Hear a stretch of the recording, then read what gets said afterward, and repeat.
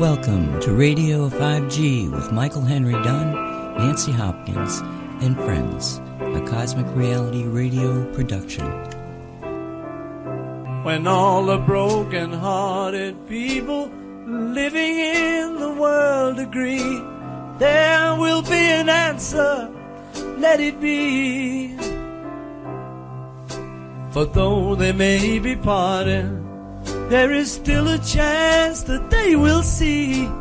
There will be an answer, let it be. Or let it be. Hey, hello everybody. Welcome to Radio 5G. Are we there, Nancy? Yes, we're there. We're there. Yes, we're on. Did you hear the end of the music? Welcome everybody. Here we are on Wednesday, February 17th, 2021. Radio 5G, a joint project of Cosmic Reality Radio and the Sacred Alliance of Global Evolution. So, Nancy, this is Michael Henry Dunn, by the way, folks, and the one and only Nancy L. Hopkins. And we've got a pretty interesting recording to share with you. I'm getting a little echo back there, Nancy. Are you getting that? There we go. Nancy, do you want to describe what we're going to hear this morning, and then explore with everybody? Yes. Okay. What we're going to be listening to is a audio on vaccinations. And there's two women speaking, and I'm going to tell you that my recommendation to all of us is that as we listen to this, it's going to be an hour, but it's an easy hour. When we listen to this, that we actually, every time they put out the bad stuff, say, not in my reality. No, we're not going to do it. It's true in somebody's reality, but let's not have this true in our reality. Does that make sense, Michael? Oh yeah, that's quantum physics right there, right? At the level of consciousness. You know, we of course we create our own reality, and we create our own timeline with this cumulative consciousness, the collective consciousness of all of humanity, right? And I get into questions about.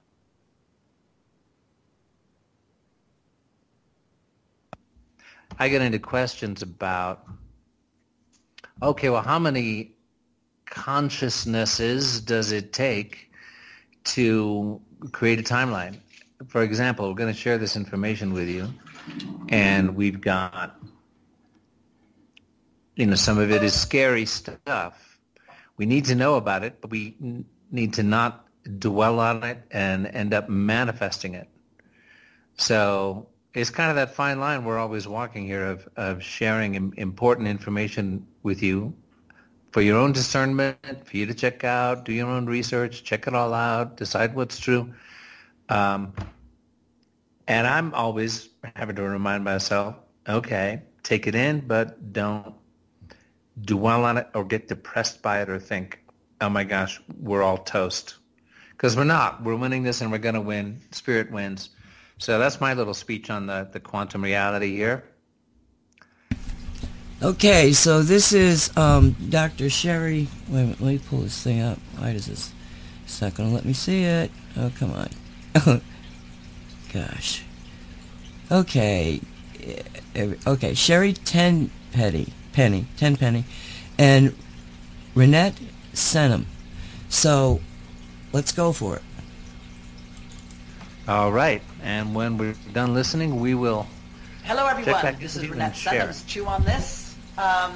Thank you so much for being here and listening in. As I put out on Facebook yesterday, we have an incredible guest, Dr. Sherry Tenpenny.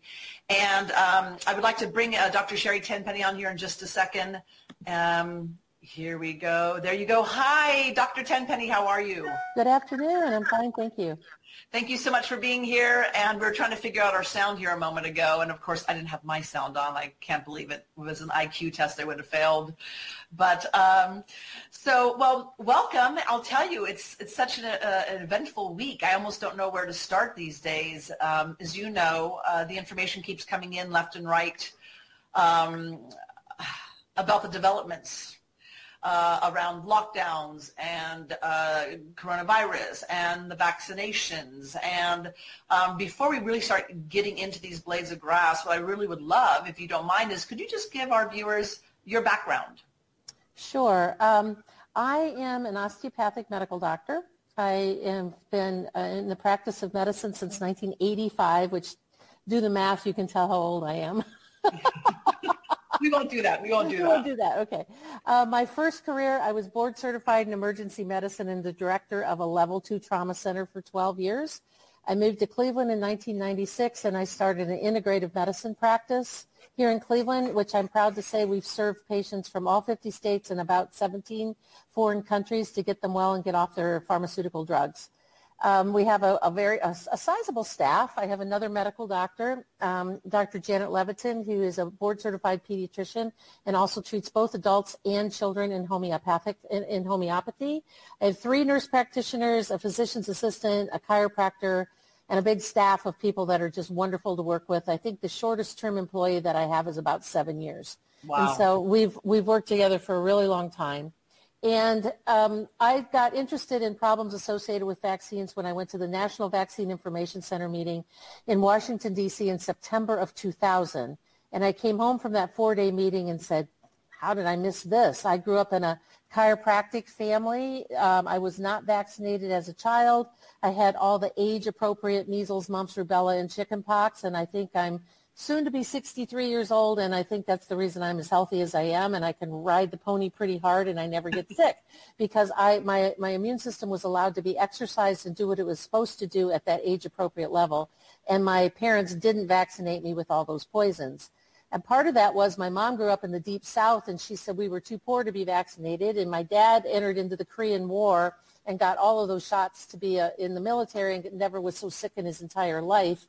And so when they got married and I was born, they said, we're not doing that. And so by the grace of God, that didn't happen to me. And when I came home from that meeting in Washington, D.C., I said, I should probably look into this. This seems like I sat through 4 days of listening to medical doctors and scientists and lawyers and parents of vaccine-injured kids. And I went, how did this sector of my education elude me?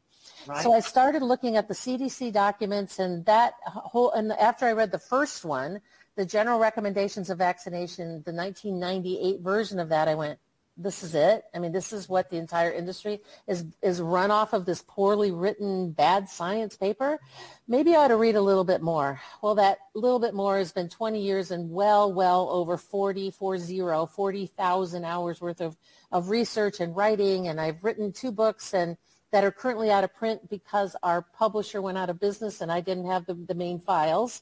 And and I've contributed chapters to other books, and I've written hundreds of articles that have been translated into, 12 or 14 languages around the world. And so I'm kind of like the go-to girl on problems associated with vaccines. And there's always something new, unfortunately. There's always something bad happening, whether it's politics or laws or new vaccines or unbelievably bad adjuvants, and people keep having babies. Imagine that. And so because they keep having babies, there's always a new audience to talk to tell them you must ask what's coming through the needle. And with the COVID stuff that started back in March, I mean, I've taken a deep dive into that, obviously. And I'm very passionate about letting people know what's in these vaccines and why you must refuse no matter what, because these vaccines are deadly. They're not vaccinations. We've never had anything like them. Well, ostensibly, by definition, a vaccine is either a medicine. It's classified as a medicine, but by definition, a vaccine is a molecule that's injected into your body that generates an antibody. Right. That, by definition, is what a vaccine is, and this does that. The problem is that the antibodies that it generates are going to be deadly, and it's going to take somewhere between 4 months and maybe 14 months before we see the full ravage of what's going to happen to people who are vaccinated with this vaccine. That's scary. That's scary. So let's talk about that. And it should be. Yeah.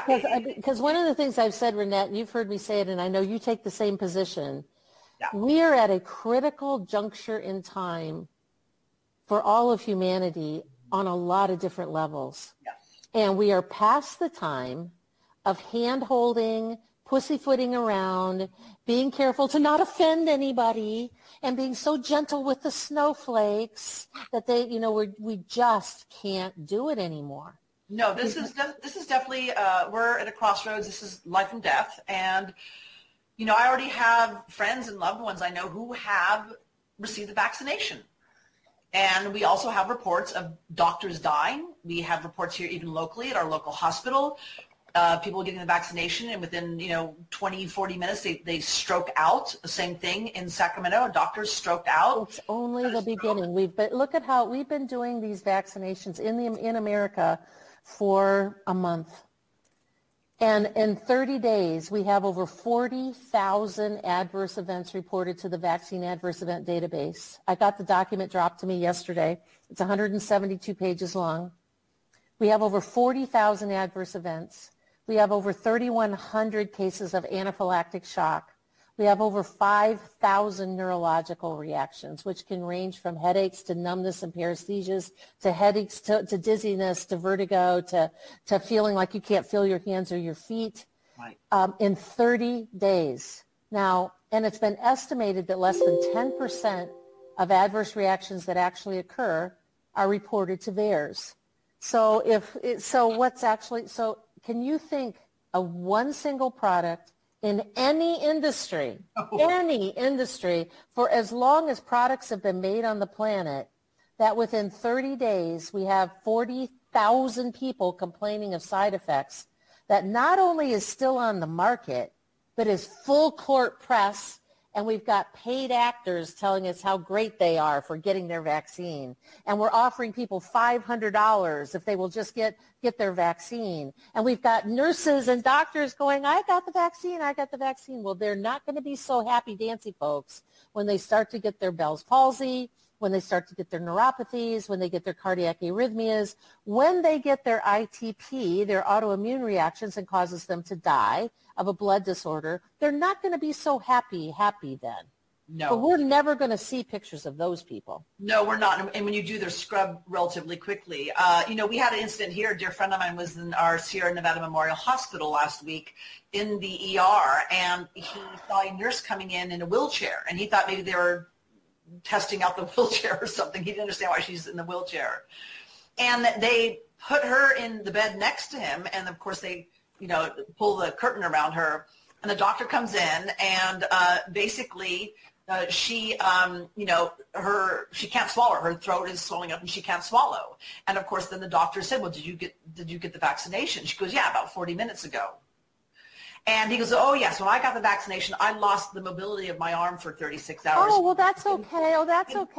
Everything but dead is okay. But he said to her, but good for you for getting the vaccination. And I'm thinking, she's going to anaphylactic shock.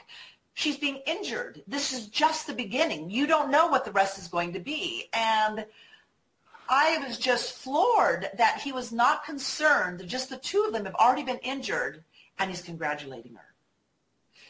So, and that's the other thing that's really quite disconcerting for me is that, there is this MO of industry that if they can tell you, because they announced to us weeks ago, right? Don't be concerned. People are going to die and they're going to get maimed. Just expect that.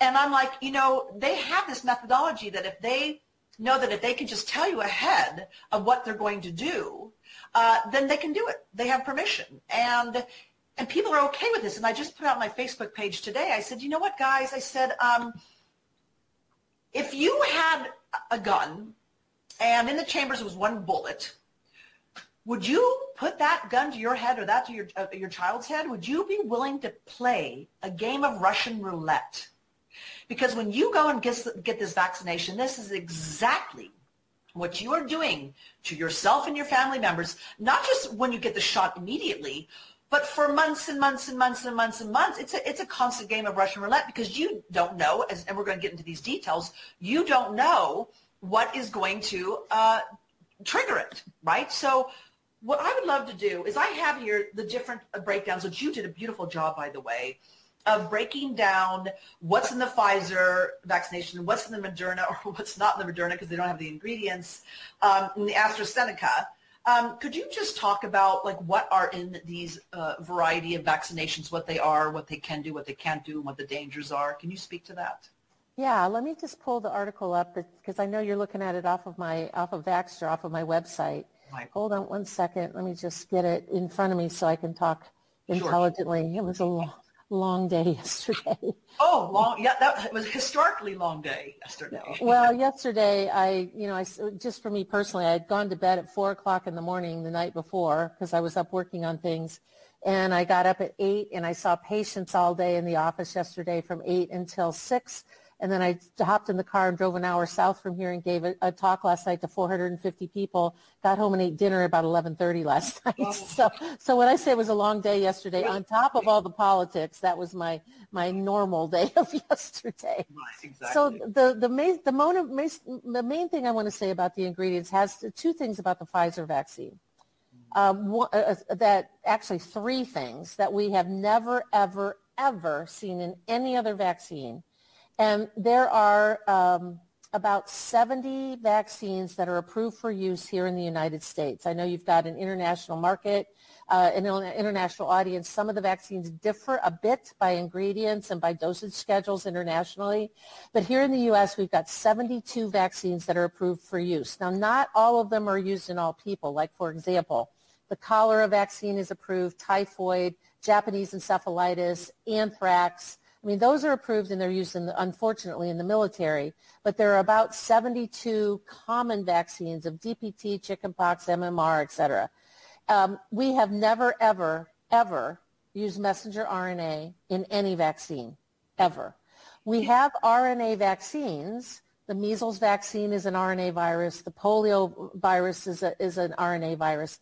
But the difference is that in those vaccines, the virus is part of the vaccine wholly intact. So when your body generates an antibody, it's against the outer coating proteins of that virus. What we're doing with this new virus is we're taking a little piece of that virus's genetics, specifically associated with what's called the spike protein, and we're injecting that into the body, creating something called a non-neutralizing antibody, which in essence, instead of taking that messenger RNA and gobbling it up and making it go away, like what happens when you get a measles vaccine and you get a measles and it gobbles it up and makes it go away, this non-neutralizing antibody actually it creates something called antibody-dependent enhancement. And they refer to that as ADE, like Apple, David, Elephant, ADE. And antibody-dependent enhancement actually allows that little piece of messenger RNA to start replicating on its own and go over and over and over again, creating these little pieces of virus spike proteins inside of our body for our body to create an antibody against. This is what Bill Gates has said, yes, human beings can become their own vaccine manufacturing machine because we interject this messenger RNA that binds onto your reverse transcriptase enzymes and starts replicating itself over and over again, creating more antibodies against the spike protein. Now, here's where it gets really, really interesting, Renette, is that spike protein has been shown in two other very specific ways to cause injury. Number one is that when you create an antibody to that spike protein, antibodies actually are designed, and when we write about them in the literature, we design it, we make it look like the letter Y, and the two arms of the Y, they call them FAB fragments, like Frank Appleberry, FAB fragments, and the stem down here at the bottom, the part of the Y is the FAC fragment. These are the ones that grab hold of the virus and generally neutralize it. When you look at the messenger RNA, it grabs hold of it, but kind of loosely binds it. And when this FAC fragment goes over and hooks onto the macrophage that is supposed to kill it, and it gets taken inside, that messenger RNA gets released. And that's where it starts to replicate over and over again. It's like having an on button, but no off button. And that whole thing, that whole mechanism I just described to you, they actually give it a name, and they call it the Trojan horse mechanism, because it allows that virus and that piece of that virus to get inside of your cells, start to replicate, and even get inserted into other parts of your DNA as a Trojan horse. Now, that's one of three mechanisms. The second mechanism is when you create this antibody, this non-neutralizing antibody to the messenger RNA, it actually, that stem, that FAC segment to that spike protein can actually go into your lungs and attach to the lung tissue and start developing what they call a diffuse alveolar damage, which is diffuse injury to the cells inside of your lungs where you breathe. It starts to break them down and destroy them. And what those antibodies do is that they cause various degrees of pus and bleeding and damage to your lungs. So as you get this vaccine, the messenger RNA, you create this antibody. The antibody carries the thing inside of the cells through a Trojan horse mechanism. The antibody itself goes and starts to damage lungs. And the third and even more sinister thing is that spike protein antibody can attack your macrophages. Now, there's two types of macrophages. There are type 1 and type 2. Type 1 macrophages, now macrophages are a type of white blood cell that gobble up the bacteria and viruses in your system that aren't supposed to be there.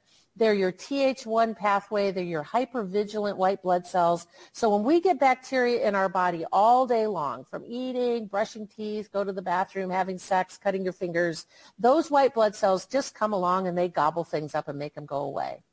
When you get pneumonia or some sort of serious infection, the type 1 macrophages are pro-inflammatory.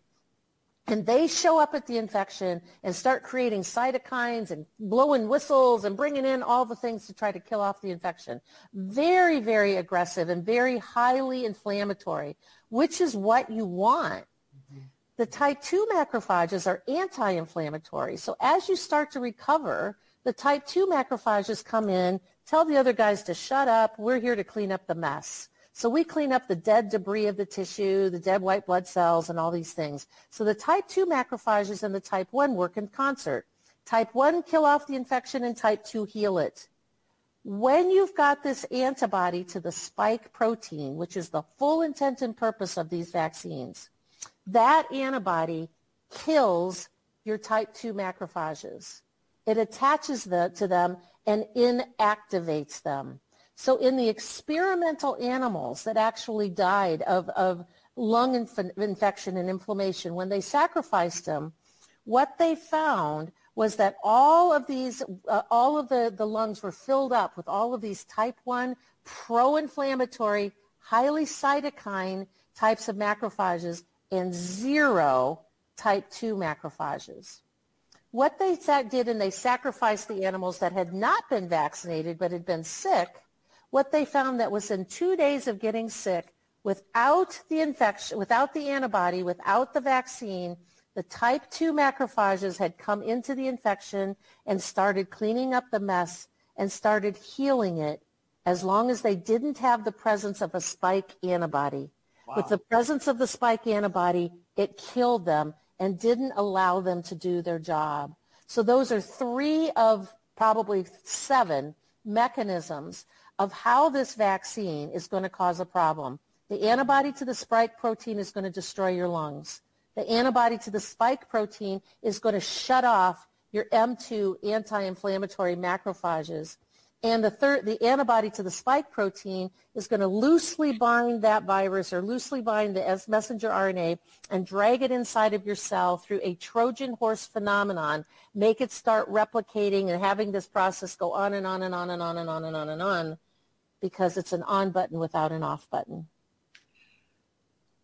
This is just, I mean, this is why you're saying people are going to start dying within a year, year and a half. It's just. And it's really all of the mechanism, when you go back and look at all of the studies that go all the way back to 2002 of how they've tried to develop a coronavirus vaccine, right, is that you get these antibodies. So you go in and you get this antibody, it's not doing anything, it's floating around waiting for something to do, and then garden variety coronavirus shows up, and that's what activates the whole process. Mm-hmm. It's the re-exposure that leads to the antibody-dependent enhancement and all this accelerated autoimmune disease.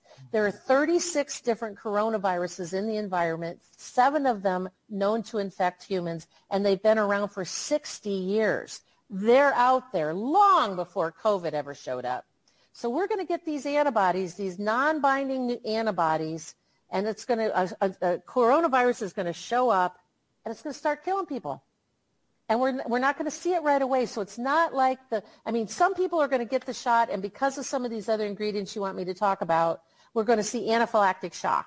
Right. And people are going to die from that. And they're going to die from cardiovascular disease. The one doctor that reported dying got ITP, which is a blood disorder, which is an autoimmune disease that probably the spike protein antibody starts attacking the red blood cells, breaking it down, and you die from that. Mm. And so some people are going to die from the vaccine directly, but a large number of people are going to start to get horribly sick and get all kinds of autoimmune diseases 42 days to maybe a year out. And what are they going to do? These stupid doctors who say, good for you for getting that vaccine. What are they going to say? Oh, it must be a mutant. We need to give an extra dose of that vaccine. Right. Because now the vaccine, instead of 1 dose and 2 doses, we need 3 or 4 because the stupid physicians aren't taking the time to learn anything about it. If I can learn this sitting in my living room reading a 19-page paper and several others, so can they. There's nothing special about me. I just take the time to do it. Exactly. That's what I've been asking doctors. Why aren't they taking the same time? So we have Krishna Murphy here asking, is there any references? Do you have your particular website that you could? Yep. If you go to Vaxter, V as in vaccine, AXXTER.com, and you click at the top button, it says Dr. Tenpenny's blog. I've written a 6-part series on coronavirus. And these last 2 articles and everything that I'm talking about and referencing here, of how the mechanism of action is part 2, is coronavirus part 6, and then there's part 1, which is about the vaccines, and part 2 about the autoimmune reaction. So you can find it all right there. And inside of each one of these articles, all of the references are hyperlinked. Perfect. Thank you. Well, and the other thing that was staggering to me is not just what you've just told us. It really, it's hard to get me speechless what these ingredients do, but what's even more staggering is Moderna's ingredients have not even been released. Is that correct? Well, we do have some whisperings of some of them, but we don't know all of them. And the 3 ingredients that just blow me away inside of Pfizer's vaccines, I can't even pronounce them. Wow. I'll do my best. Okay. 4-hydroxybutyl azendethylene bis hexane 6,1-disyl bis 2-hexene decyl-anoate. That's one ingredient that's never been used in a vaccine ever before. There are 3 like that. So if you know from basic chemistry, from high school basic chemistry, each individual ingredient may be totally benign on its own. Right. But when you put them in a test tube and you all mix them together, you may blow up the lab. Synergistically correct. Yes, right. Not only have we never tested these vaccines or these ingredients individually in human beings, I don't even think they tested them in animals, to tell you the truth. We don't have any synergistic toxicity in any of the 3 of those, not only to give it once, but to give it twice. Right. No long-term studies. We don't know 42 days. We don't even know 40 days out, Renette. We just started giving this 30 days ago. We do know that of the 30,000 people that went through the clinical trials, some people died, some people dropped out, some people wouldn't do the second one. There was a large percentage of people, I don't remember the percent off the top of my head, that were given what was called grade 3 and 4 side effects. And by definition, those are side effects that are so severe it impacted their ability to function in daily life. Oh, my God. The only thing these people care about in terms of side effects is did it kill you or not. Right. Because if it didn't kill you and you ended up chronically debilitated with any list of autoimmune or neurological diseases, not a problem. We just made you into a customer for life, and we got this big book of business over here, all these drugs to treat your systems forever. This is a multi-trillion-dollar play, and that's one of the reasons why. Mm-hmm. Right, and the thing that's amazing is that we still don't have a vaccination for AIDS, for cancer, for MERS, for SARS. I mean, so it's staggering. And then, and not do we have a vaccination supposedly for coronavirus 19, all right, within a matter of a few months, but we have several vaccinations in a matter of a few months for coronavirus 19. I mean, this right there should be a red flag to everybody. Well, and what was interesting is AstraZeneca's, you know, so we've got the Pfizer vaccine, we've got the Moderna vaccine, and we've got AstraZeneca's. Now, when you take a step back, when they first decided to give all of these drug companies 100% liability protection for everything they make. So if any one of these ingredients, any one of these vaccines kill you, no recourse, you have nobody to sue. Mm-hmm. If it puts you in the intensive care unit for months, no problem. So, you know, we're getting wind here that our governor here in the state of California, Newsom, is going to be possibly bringing in military and really pushing getting everybody vaccinated, and they're definitely threatening the hospitals right now. They're saying that they're not vaccinating quickly enough, and they're threatening removing their funding of different sorts. And we also have reports of nursing homes that are actually giving the vaccination to people who are on their deathbed just so they can bump up their numbers. I mean, that kind of stuff. So talk to me about our Western allopathic medical system. What happened? What went wrong?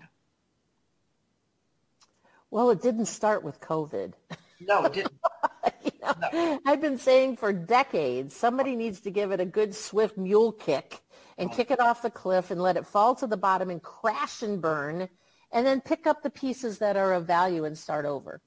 I mean, it's just gotten to be, you know, it all the way goes back actually to the 1935 Social Security Act here in the U.S. is when they passed the Social Security Act. And they started to develop the Vaccine for Children's Fund, and they started doing all of those things back that was in 1960 something.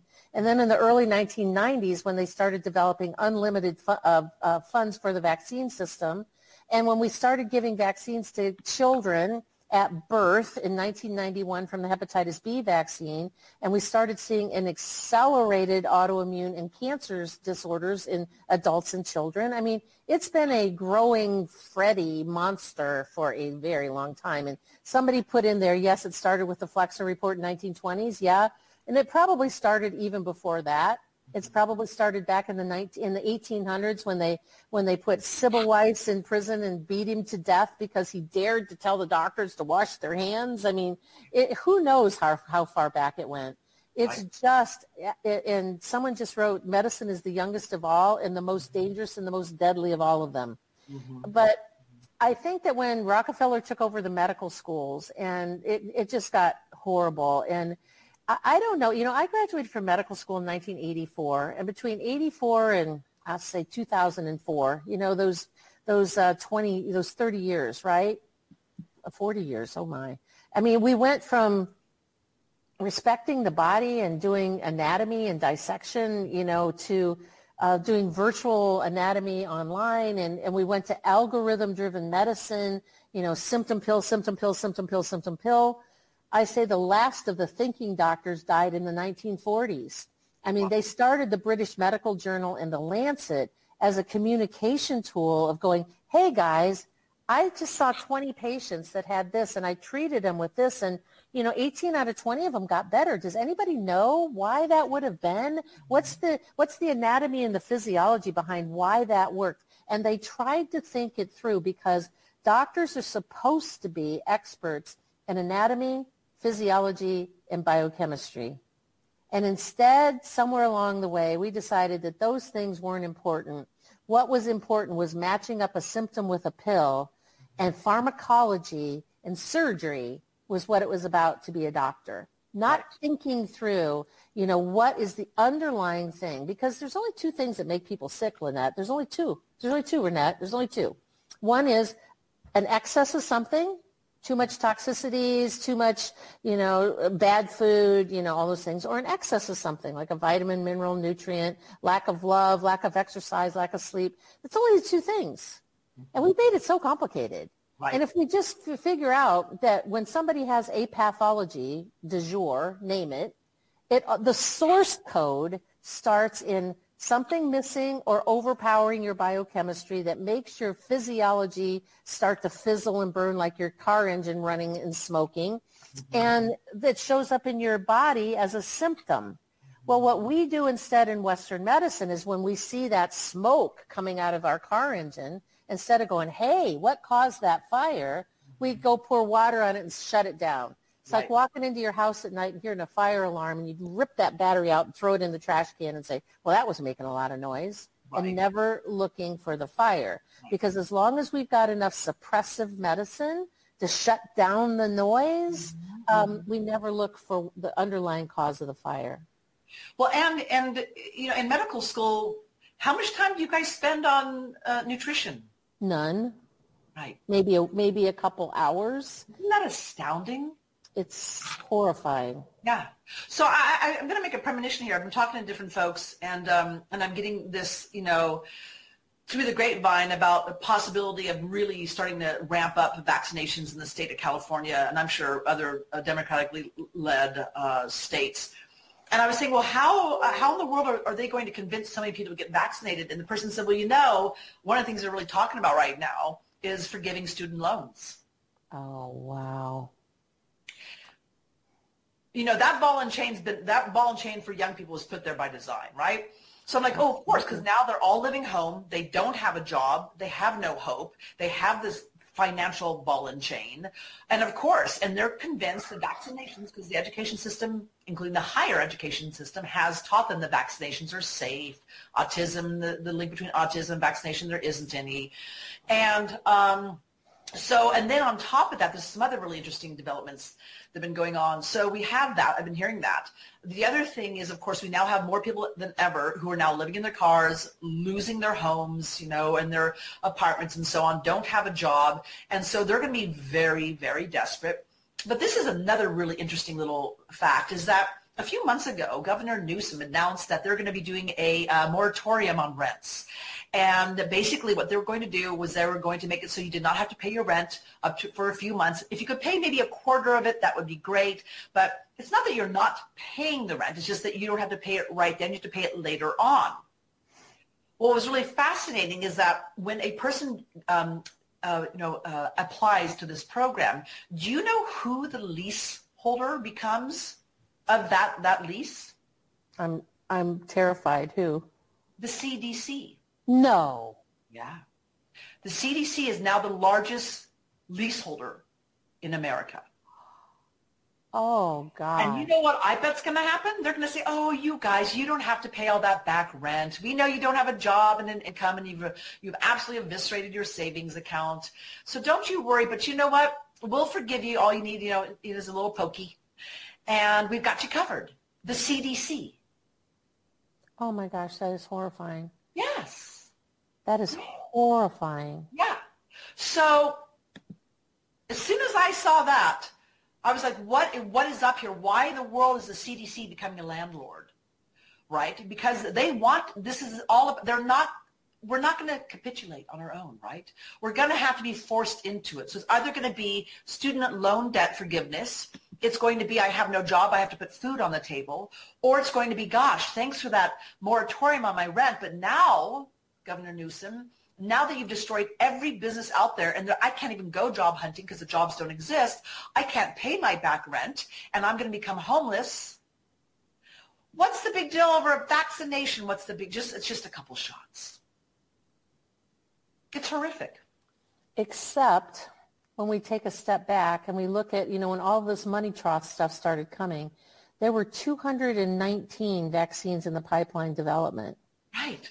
Just for COVID vaccines alone. Before we went into COVID, a couple years ago, there were over 200 vaccines in the developmental pipeline for other types of vaccines, for all kinds of things. mental disorders, periodontal disease, high cholesterol. I mean, of course, nothing could go wrong with any of those things, right?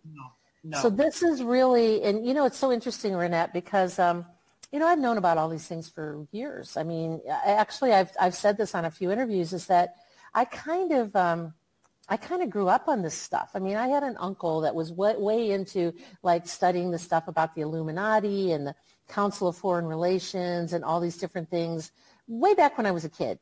And my family had a whole library on all these types of things that were all labeled as conspiracy theories and things you sort of whispered about. So I've known about this stuff for a long time.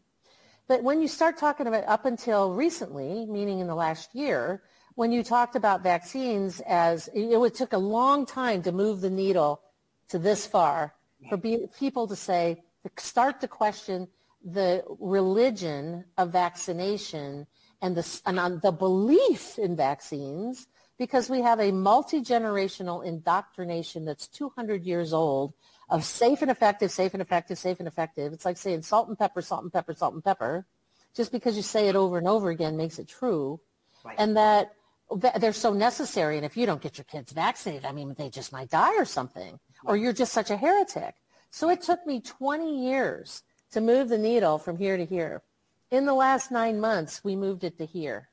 Right. People questioning, looking at these things and starting to say what's going to happen. I've been saying for at least 5 years now, they will never make this mandatory, but they will make it so unbelievably difficult to live. Right. That the vast majority of people will roll over. They floated this in Argentina about 5 years ago, that you couldn't renew your driver's license, renew your passport, unless you showed a completed vaccination record as an adult. Yeah. Well, what else could they add to that laundry list? You can't get groceries. You can't even have people deliver groceries to your house unless you're vaccinated to protect the person who's delivering the groceries to your house, for heaven's sakes. I mean, you can't get gas for your car. You can't access your bank account or your bank money unless you've got your little microdot tattoo in your hand of where they can scan it for you. So we have now fully come full circle in understanding that vaccines are now, and people listen to this closely, always have been a method of mass destruction, a method of depopulation, a method of creating customers for life. When they started giving hepatitis B vaccines at birth in 1991, it was a carte blanche, fanny hold bar the doors, because in 1986 they were given complete liability protection. In 2005, their liability protection went far beyond anything that we've ever seen before for everything COVID related, the tests, the injection, the sites, the people, everything. And now people understand this is truly a control weapon, and a weapon to make you be either make you chronically sick or kill you, or put you into subjugation in the transhumanism movement for the rest of your life. You know, my partner and I we've had some hard conversations with family members and friends saying, look at guys, we're giving you all the information, including what you provided on your Baxter website. You need to educate yourself about this vaccination. And you have to understand, and this is some hard love, but if you take the vaccination and you get maimed and you can't care for yourself, we're going to tell you now, we're not going to care for you. We're not going to be burdened by the ball and chain of your irresponsibility and stupidity for going along with this and being vaccinated and being a guinea pig. And we've told this to our family members, like, please don't do it, because if you get maimed and you can't care for yourself, we're not going to do it. We're warning you. And so the family knows, and that's actually made them think twice. And what was their response? Well, there's a couple who are like, there's no way we're going to do it. And there's a couple who've said, send me the information. I have other dear friends. So there's my partner who they've taken the vaccination, and their children have taken the vaccination. And we're just like. Children? Yeah. Adult children have taken the vaccination. Okay. Right. And so we're just like, you know, because, you know, we're ones when family or friends are sick, we'll bring a meal, we'll go get, you know, the medications, we'll run errands for them. We're like, we're not going to do that. You know, your decision is not going to become our burden. And this is really tough love, but you have to understand you are on your own. And it's, you know, it's a tough decision and, you know, to make and a conversation to have, but we're doing it because we're really trying to create a shot across the bow of like, look at guys, this is extraordinarily important that you understand what you're doing. And, in fact, gosh, I have some other little questions here. What kind of to go with that? I mean, I think that so many people are in such a deep coma over all of this stuff. The fear has taken away their brain. And the only way to wake them up is with those sort of strong conversations. I've said a couple of times, the only way that we can wake people up is to get a pan out of the drawer and a wooden spoon and bang it in front of their heads. Yeah. Well, I actually just did that recently to our city council members a few weeks ago. They were literally they're making a decision to fine everyone in businesses on the street for not wearing a mask in downtown little tiny Nevada City, and I was like, are you crazy? I mean, 95% of people are wearing their masks, for God's sake, and so they were ignoring us, and they ignored the 84 letters that came in against this idea and the 12 that supported it, and we literally were banging our pots and pans in front of the mayor and vice mayor's home and then City Hall, and they still voted for it. And let me tell you something, Sherry, ever since then, do you know what's happened to our beautiful, historic, lovely, tourist-friendly town, downtown? It's dead. People won't go to it. They go to our neighboring town, Grass Valley, because they know they're not going to be getting a fine, right? And it was such a nasty message to send out to visitors and to the business owners during the holiday seasons.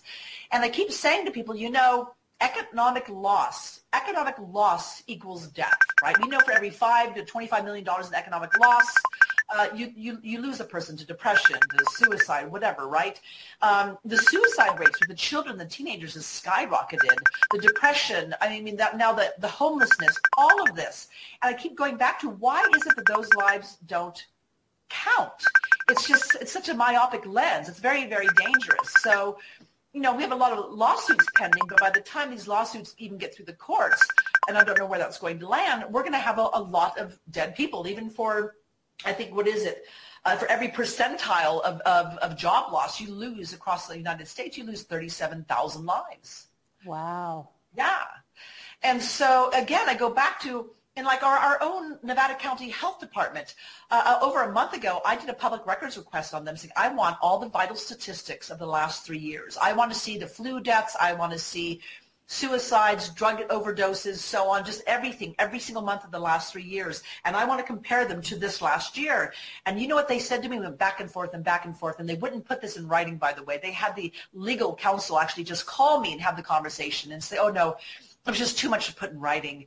And what they told me was that, well, we actually don't have that data. We're not looking at that data. And I was like, okay, this means there's one of two things. Either you have the data and you don't want to share it with us because it's damning, or you really haven't looked at the data and you are actually making decisions in the dark, completely blind. Because that is one reason why I stepped off the council back in July, was because at that point in time, I was asking for months, like, hey, what's the data? What's the end goal? What's the metrics? What are we shooting for here? And they kept hinting, but would not say directly because they didn't want to, was that basically, Renette, this county has a very low herd immunity. And what they really meant was like a vaccination rate. We were like one of the lowest vaccination rates in the state of California, the lowest, if not the whole entire country. And I said, well, so what you're talking about is, vaccinations. I said, because if you're talking about herd immunity, then don't you want us to go out and boost our acquired herd immunity? Go out there, get the vitamin C and eat healthy, get exercise, have the government actually distribute vitamin C and D, right, and zinc tablets and so on. And there's absolutely no discussion. And there is definitely a methodology within government. And that is, if they don't mention suicides, depression, job loss, right, overdoses, they believe that if they don't mention these words, that they're not responsible to them. That's the methodology. So, so it's just so upset. And by the way, you're almost, if you don't laugh about it, you go shoot somebody. I know. It's tempting. So and our newspaper finally did get out of the California CDC website. They actually were able to uncover that 100% of all of our deaths so far, which is rather minimal really in this county, have been in the nursing homes. Now, let me tell you what's also going on. I'm now getting, because I have people coming to me, as you can imagine, who are in the medical world. And they're telling me, Renette, we're holding on to our COVID patients longer in the hospital just so we can keep the numbers up. Renette, We are delivering COVID to patients, those who are on the very beginning and are very infectious, but could go home if you just give them the protocols. But what we're doing is we're taking them, or those who are on the end of their life because of COVID, and we're actually sending them to the nursing homes. And we have a place here called Spring Hill Manor that has had 50% of all the deaths have been in this one nursing home, which should be triggering actually an investigation.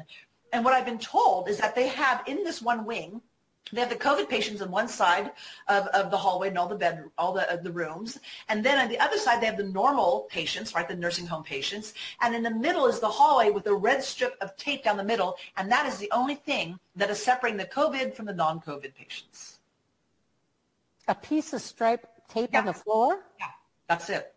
Oh. In the same wing. So this kind of stupidity, insanity, right, is I will not partake in it. I've been saying over and over to everyone around home, I'm like, you guys, you're committing crimes against humanity. This is actually a genocide. And let me tell you, when World War II happened and it became known to the public that these concentration camps actually existed, it took some people decades to actually recognize and admit it happened because it was so horrific. We did not believe that our humanity could do that to one another, right? We could not do that, and we're doing it. I'm seeing it, and our medical workers right now are beside themselves, but they're afraid, as you know, they're afraid to speak out because you've been subjected, right, to ridicule. I've been subjected. We have, Dr. Christian Northrup. Anybody who speaks up, even Senator Scott Jensen, who's the head of the COVID chair, commission for the United States and is actually a 35-year-long practicing MD, has been eviscerated, and even the medical board has threatened to remove his license as a doctor. I mean, this is what we are up against. This is not normal. This is from what I can see, is a genocidal program. But by the time we really realize it, most people will have been vaccinated, not because they were choosing to do so, but because they really had no other, alternative. And you are very familiar with the social credit program of China. And I've been saying to folks, guys, China's handprints and communism is all around this right now. And I didn't speak about China or communism a few months ago. I talked to my best friend saying, how often have you heard me complain about China and communism? They're like, never. I'm like, well, I am now because I'm aware of it. And here we have China, who, by the way, had a wonderful New Year's Eve, and they weren't closed down. They were out in the streets celebrating, and they haven't been vaccinated. Isn't that amazing? And so you have them there, but they do have the social credit system, which is what you were talking about. It actually gives you a ranking according to, are you vaccinated, right? What's your political, standing? Who do you hang with? Do you rent video games? What kind of movies are you watching? What kind of clothes do you wear? What kind of food are you eating? Are you exercising? Did you jaywalk? And according to this credit rating, the lower the credit rating is, the less freedom you have, which we now have millions of Chinese who can't get on planes, can't get on buses, can't get on railways, right? They can't go into stores, and some of them, it's all through their app. Even Silicon Valley announced this a few months ago. We're making it for Americans. We're so excited about this. And there's an app, and the app will be either orange or green when you go to leave your apartment building. And if you are orange, you have to stay in your apartment building, and you can't leave. So when I say to people, if you want to know what our future looks like, all you need to do is look at China. And you have Governor Newsom, who is definitely a Chinese foot soldier. This man is so involved with the Chinese Communist Party, it's not even funny, including the $1 billion mask deal that was completely, right, swept under the rug when it was discovered. But he wouldn't even admit to it, happening. He wouldn't even show, right, transparently. We wouldn't even show what the deal was. We've got some serious issues, and I'm trying to say to folks, like, look at guys, no one's going to tell you, but General Flynn and General McInerney have. We're in war. And this is not a war of tanks and bullets and bombs. It's not. It's an advanced war. It is a silent war. It is, and they've said this, it is disinformation, misinformation, propaganda, right? Brainwashing. And as you probably know, Dr. Breggin, Breggin, well-known psychiatrist, he's considered the conscience of psychiatry, has been absolutely calling out the public health departments and saying, look at guys, we know for a fact it's a very respectable field called fear appeal in public health policy.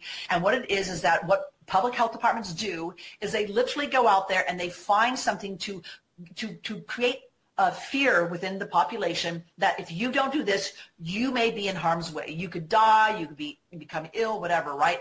And they use this and they keep hitting that message over and over and over again until you go from fear into anxiety, until you finally build up so much pressure, as you know, you can't think straight. You can't take in new information. And of course, you want to alleviate that pressure. So you will capitulate and do whatever they say, like take a vaccination or do this or do that, right? And so he's actually calling them out saying, how dare you do this? And this is the most important story of all. I'm going to add another layer to this. Dear friend of mine, Valentina's, owns a restaurant. Valentina's, she's been one of the few really trying to push back. And she, 7 years ago, had a 103-year-old German customer who was a regular customer, would see her. And she told Valentina a story that was not, it didn't strike her then, but it strikes her now, of the significance. And this 103-year-old German woman, when she was a child, personally knew Adolf Hitler. Wow. And she said, we so loved him. He was like this, beloved father figure. And, he was very benevolent and charismatic. And on Sundays, we'd have balls and dinners and dances for the guards and for us. And we just thought he was wonderful. She goes, but do you know how he convinced us initially to hate the Jews? He told us that they were diseased and that being subjected to them, being near them, could infect us and kill us or our children. Wow. And it was equivalent to the German public health department that was pushing that propaganda. Once he convinced people, the Germans, that Jews were diseased, everything else was easy. Everything else was easy because they were in that mode of fear, and they were controllable and they were programmable. And that is what Dr. Breggin is pointing out, and to our public health departments across the United States and actually around the world. Well, once they controlled us with the whole fear, the myth of the mask, the myth of social distancing, the allowing of contact tracing, which is legalized spying, which is right out of the Nazi Germany brown shirt play movement.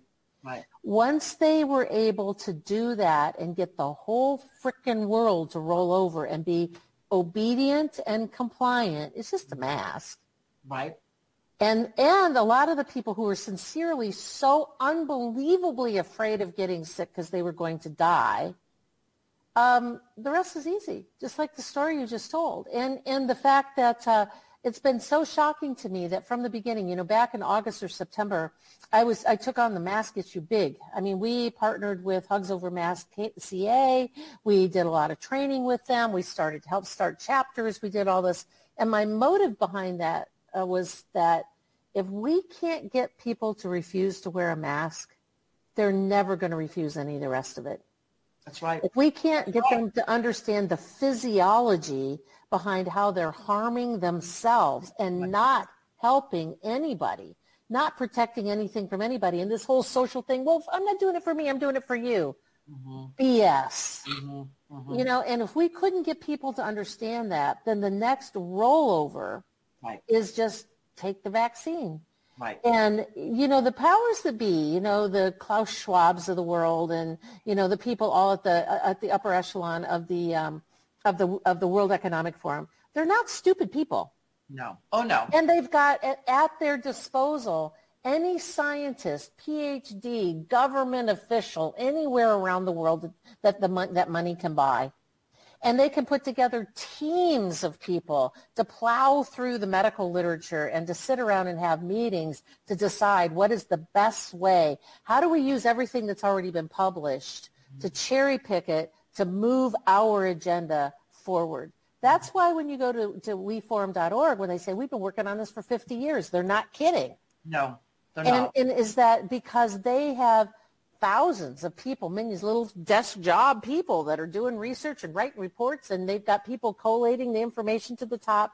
So right now what we are experiencing on a global basis is the consolidated work of literally the best and the brightest from their side of the table.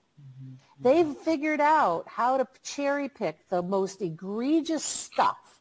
They found out what messaging, what verbal messages. When I wrote my first coronavirus article back in March, it starts out by saying at the top, I'm going to paraphrase it, but something like, unless you've been living in a cloistered monastery for the last several weeks, you will have been hit by 2.1 billion messages about the fear of this virus. Mm-hmm. Smash and burn with the mainstream media. They have been able to put together the ultimate plan for their ultimate agenda, which is genocide, depopulation, making us into slaves through the transhuman movement, and as you so rightly described, the social credit score system, to get us all vaccinated, to get away from paper money, to become the cashless society. So by a flip of a switch, they can control what you have access to. And the mark of the beast is a real thing for those of you who are Christian and spiritually inclined and you haven't read your Bible in a while. Now is the time. I'm not a Christian. I've never read the Bible, but I keep saying, you guys, this is the mark of the beast. How is it that I'm not a Christian, not religious whatsoever, spiritual, but not religious, but I'm concerned about this being the mark of the beast, but my Christian friends don't seem to be concerned at all. And that's the other thing. I asked my stepmom a few weeks ago, I said, why is it, what happened to all the ministers, all the priests? They used to be the rebels in the old days, right? They were the ones that would hide people or hide the horses and, do things and have the underground railroads. I said, but they're the ones actually having free vaccination clinics. Just pull your car up and we'll vaccinate in your car. I said, what happened? And she said, well, you know what? She goes, it's actually from their schooling. When they go into the schooling to become a priest or minister, this is what they have been getting taught. They're taught not to be the rebels. They're taught to go along with the government mandates and not to question authority, because they're actually being taught these things. And I was just floored, but it certainly did explain it. Now, and then we have the destruction of God in our churches. We took prayer out of schools in 1963. We ramped up the ability to get, to have 100 million abortions. We have access to any sort of nefarious sort of thing. When the shutdown happened, what was the first time ever in the history of humanity? What did we stop? Going to church. Yeah. We violated the Constitution and our right to civilly get together and aggregate. We quickly from 50 people to 20 to 10, because if there's only 10 people in a space, you can't stand around and try to figure out what's going on and form an insurrection. Well, we took, everything.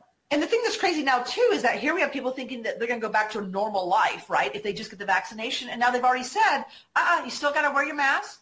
You still need a social distance. And they have said that we can't really say for sure that it's not going to continue to spread anyway. So, and we even had a nurse friend here, Sierra Nevada Memorial, who, got vaccinated and a few days later got COVID and got sick. So can you speak to me about the fact that there's no proof of if it's going to stop the spread? Can you speak to that? It goes back to what we were talking about with the antibodies. Right. In fact, if anything, we're starting to see these pop up here and there like little popcorn things about these mutants. The one question they're not asking are the people who have been, tested and found to have a mutant virus. Mm-hmm. Have you been vaccinated with the COVID vaccine? Mm-hmm. Nobody's asking that question. Mm-hmm. Mm-hmm. So it's just turn the crank and make it worse. Well, what we have seen is interesting is I barely go out these days. I pretty much in my home body. And when I do, it's highly limited, a few places. And I really don't wear my mask. And my small pod of friends and family, we're not mask wearers, and we're not getting sick at all. Now, I have a lot of friends and family who are mask wearers, and they have gotten sick with COVID. Well, the CDC's own data says that of the people that get sick, of the people who are getting sick, over 80% wear masks all the time or most of the time. Right. The people who are not getting sick don't wear a mask. That should be a dead giveaway. Because everything that they've contrived here is the opposite. If they say up, the real answer is down. If they say wear a mask, the real answer is don't wear a mask. If they say left, the real answer is right. They've got everybody convinced in every area of their life. Think about the complete, when you go back and you watch that We Forum video at the beginning, we have got to change everything on this planet and recreate it in the way to have the planet that we want. That's right. Which everyone should say, who the hell is we? Yeah. Yeah. Right? Right.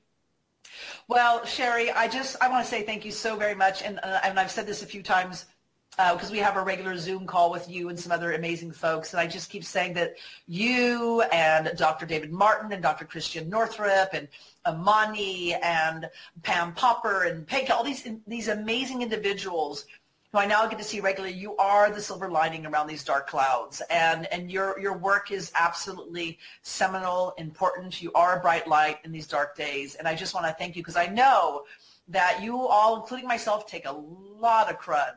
But as I say to folks, this isn't fun. We're not doing this because it's fun and we're making money from it. We're doing it because we know what's right. And so I just want to thank you so very much for being just an amazing human being. Oh, well, thank you so much for having me and for all of your guests and everybody that's listening. Thank you so much, Renette. It's been a pleasure to getting to know you through that group because I didn't know you before. No. So I know at all. And so now, it's so great in that group because, it's sort of is for those listening, it's a mastermind group of people that get together. We get together once a week and talk about pretty high level things and strategy. And strategy by definition is how can we best be effective?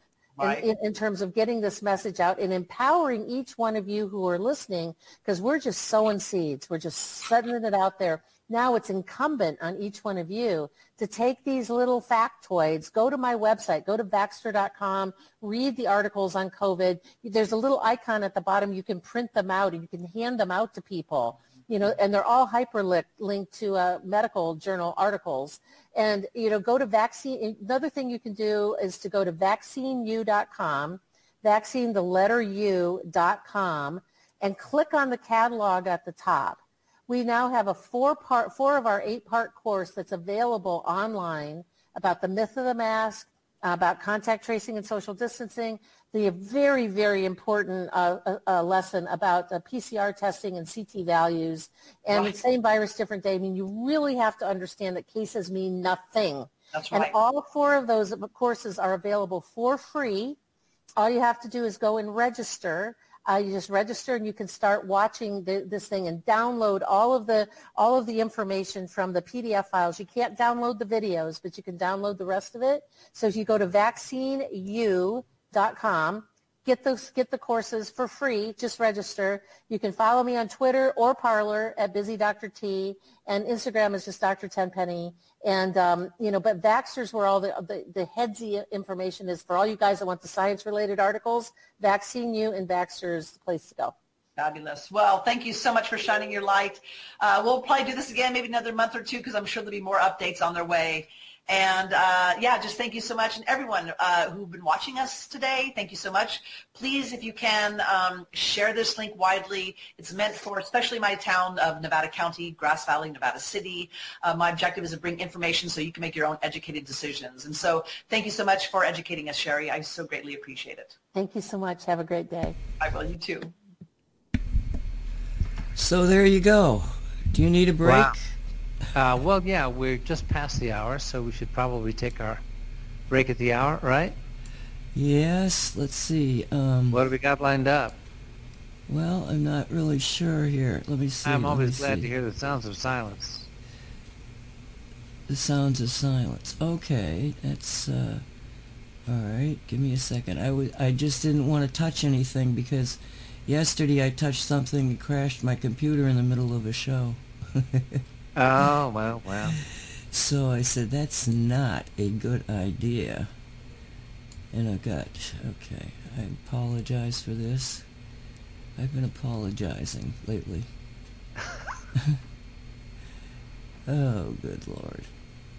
Where is it? Okay, I'm going to play this one because it's a new one. Ani Avedizian, who's one of our hosts, has put together this thing called Patriot Rap. All right? It's 3 minutes. And I think, well, if you like rap music, you'll probably love it. If you don't like rap music, you'll probably hate it. But let's just play it because I love it. Okay? Okay. Attention. You are prisoners of a science. Our country now resembles zombie land. You're asleep if you don't think this hoax was planned. They swamped our brains with information pollution. Tried to teach the kids to hate the Constitution. Time has come and gone to put an end to this treason. It's time to restore sanity and reason. I am sick and tired of the mind control. Wake up, your pioneers, before you lose your souls. You're prisoners of a psyops illusion. Pick up the flag and step out of the confusion. True patriots do not cover their faces. They don't cower or kneel because they know what grace is. What happened to this country? Our spirit of adventure, muzzled like dogs, like lonely servants indentured. The time has come and gone to put an end to this treason. It's time to restore sanity and reason. I am sick and tired of the mind control. Wake up, your pioneers, before you lose your souls. You're prisoners of a psyops illusion. Pick up the flag and step out of the confusion. This blessed land has a purpose divine. The start was pretty rough, but we turned out just fine. 1776, we persevered and we won. All you globalists are dreaming if you think you'll take our guns. The time has come to put an end to this treason. It's time to restore sanity and reason. I am sick and tired of the mind control. Wake up, your pioneers, before you lose your souls. You're prisoners of a psyops illusion. Pick up the flag and step out of the confusion. We see through your agenda the reason for the lockdowns. Makes me frown to see monks all over town. Crimes against humanity, embracing the insanity, self-righteousness and vanity, normalizing inhumanity. The time has come and gone to put an end to this treason. It's time to restore sanity and reason. I am sick and tired of the mind control. Wake up, your pioneers, before you lose your souls. You're prisoners of a psyops illusion. Pick up the flag and step out of the confusion. I am sick and tired of the mind control. Wake up, your pioneers, before you lose your souls. You're prisoners of a psyops illusion. Pick up the flag and step out of the confusion.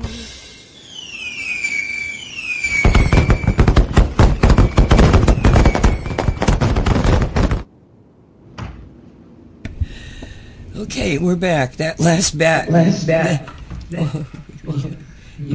must All have- right. why am I hearing an echo? I don't know. Have you got, let me see.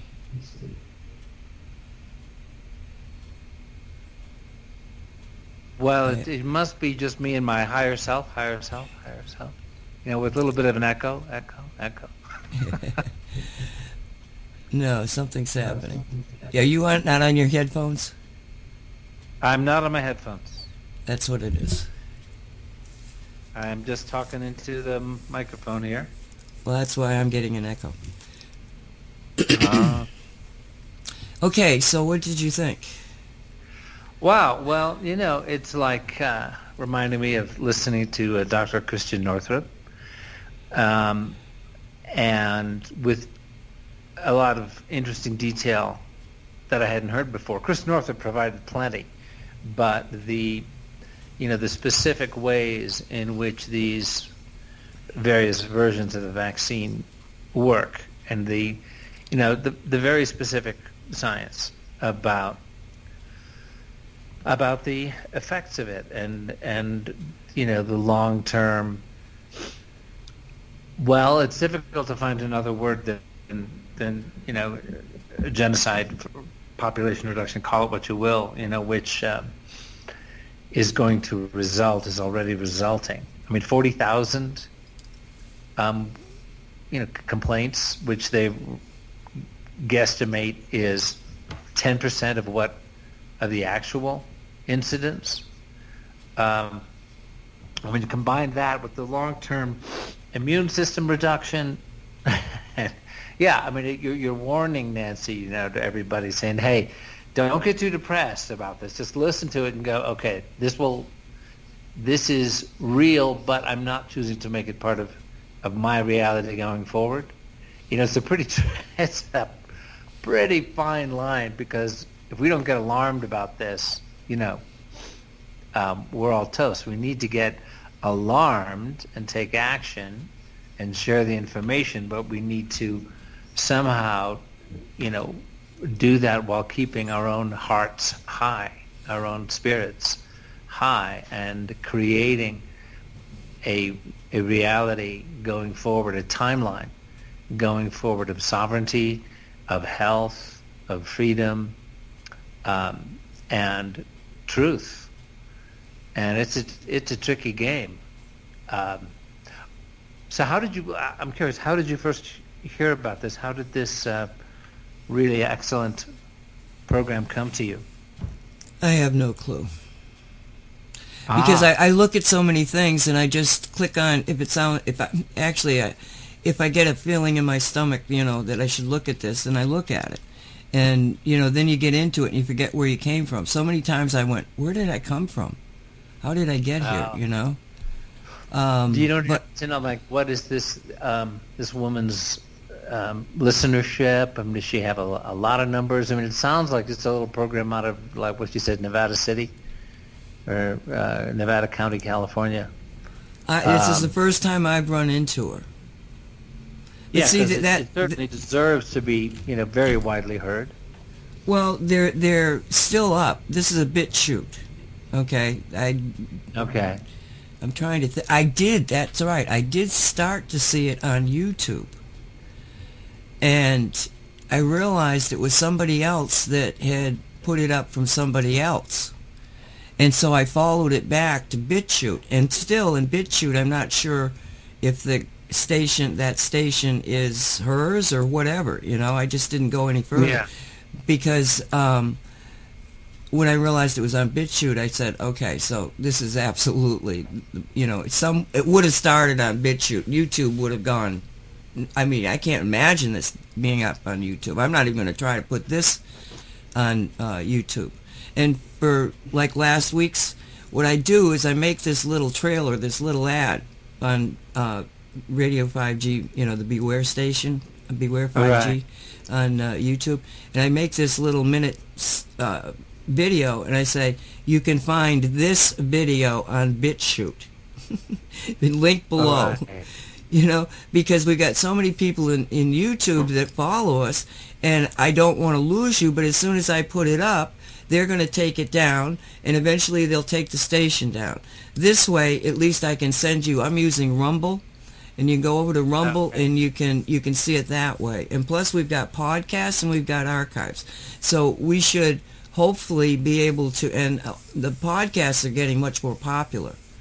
So, hopefully we can help these people get their message out, because it is just, when you hear these two women sit there and talk about it, and they're not particularly, they're passionate, but they're not emotional. They're reasonable. They're rational. They're not sounding crazy. The message they're giving sounds crazy, but they don't sound crazy. And we need these people's voices. Well, exactly. And for me, listening to this, Dr. Tenpenny, 35-year medical doctor, osteopathic, and then integrative medicine. My dad, Dr. Paul J. Dunn, was a holistic pediatrician, really almost before there was such a thing, starting in the early 1970s in Chicago, Oak Park, Illinois, strictly speaking. And integrative medicine is what I grew up with. I'm got a big family, 10 kids. So my dad had my mom too was his partner.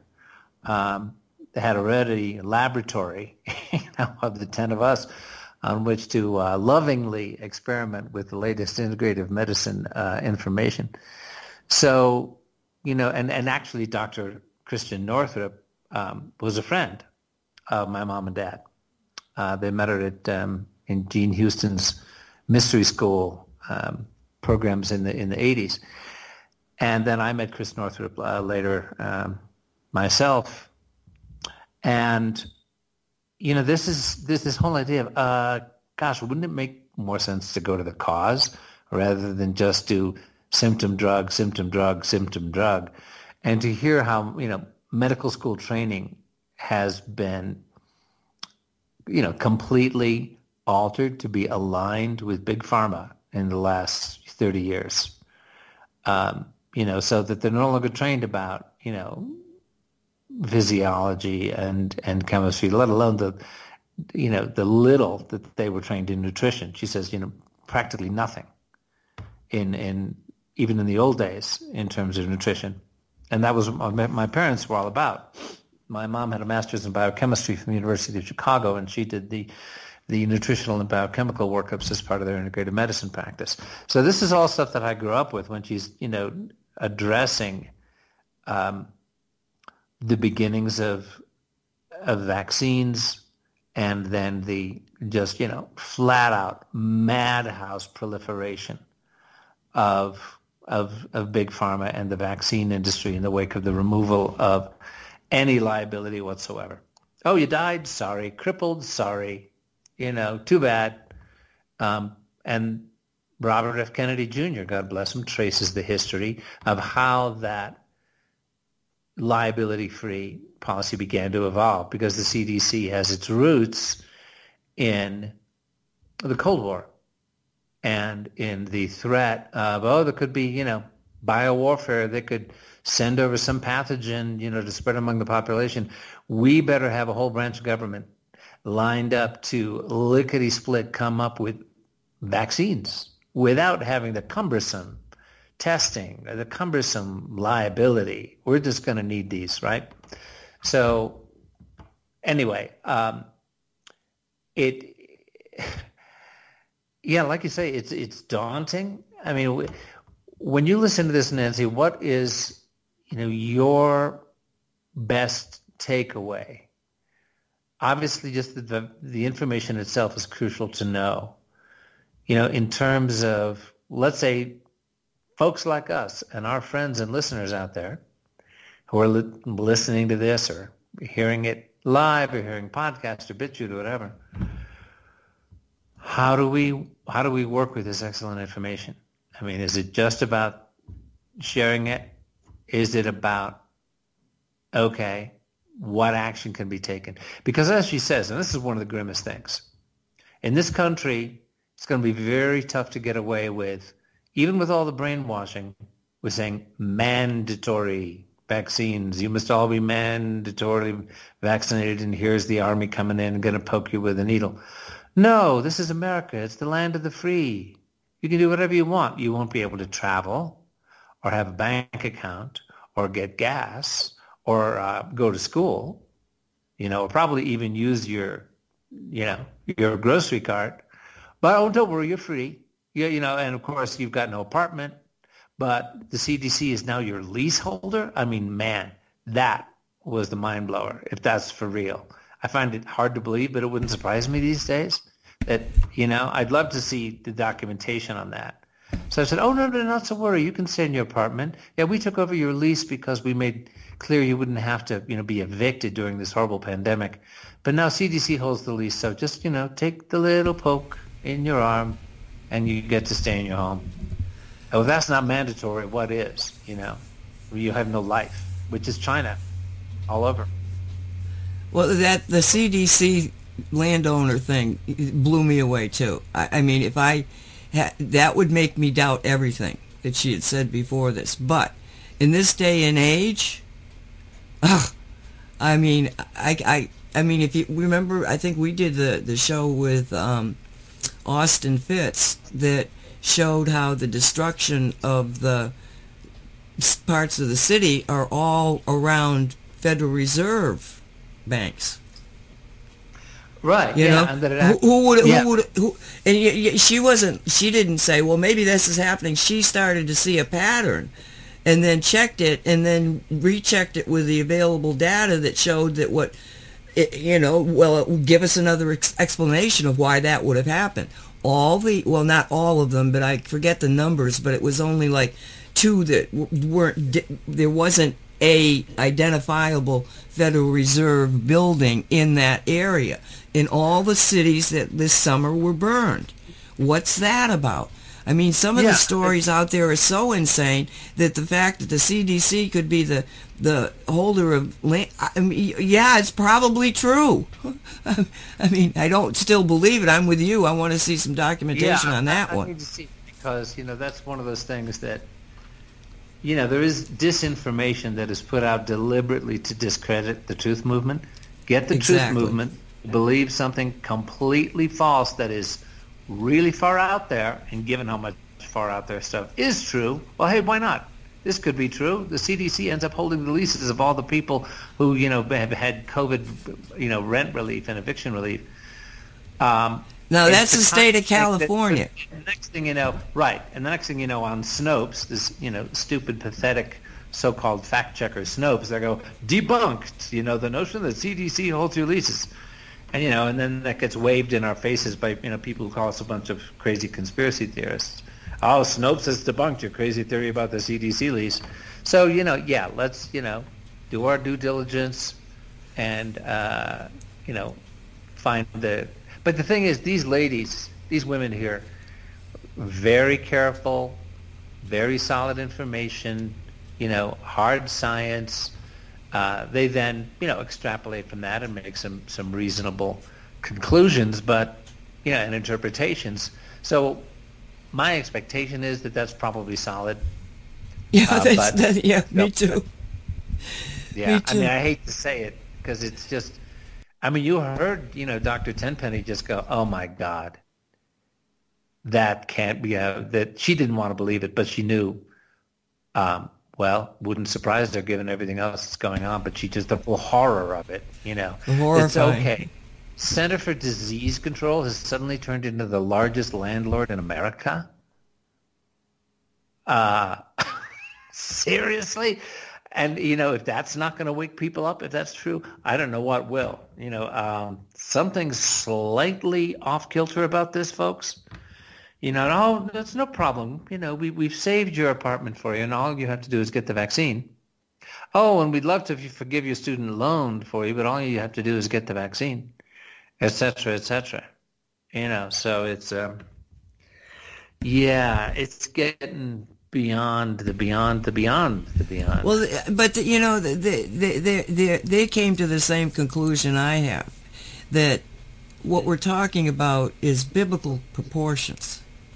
We're talking about, this is like outrageous. Every place we turn around, there's another gotcha again. And what is our way out? Our way out is by stopping this stuff in our minds. We have got to engage our spirit. It's a spiritual battle of mental warfare.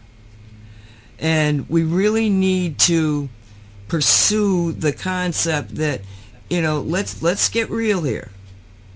Because they made us afraid of talking God. They made us afraid of talking about the essence that America was a country of God.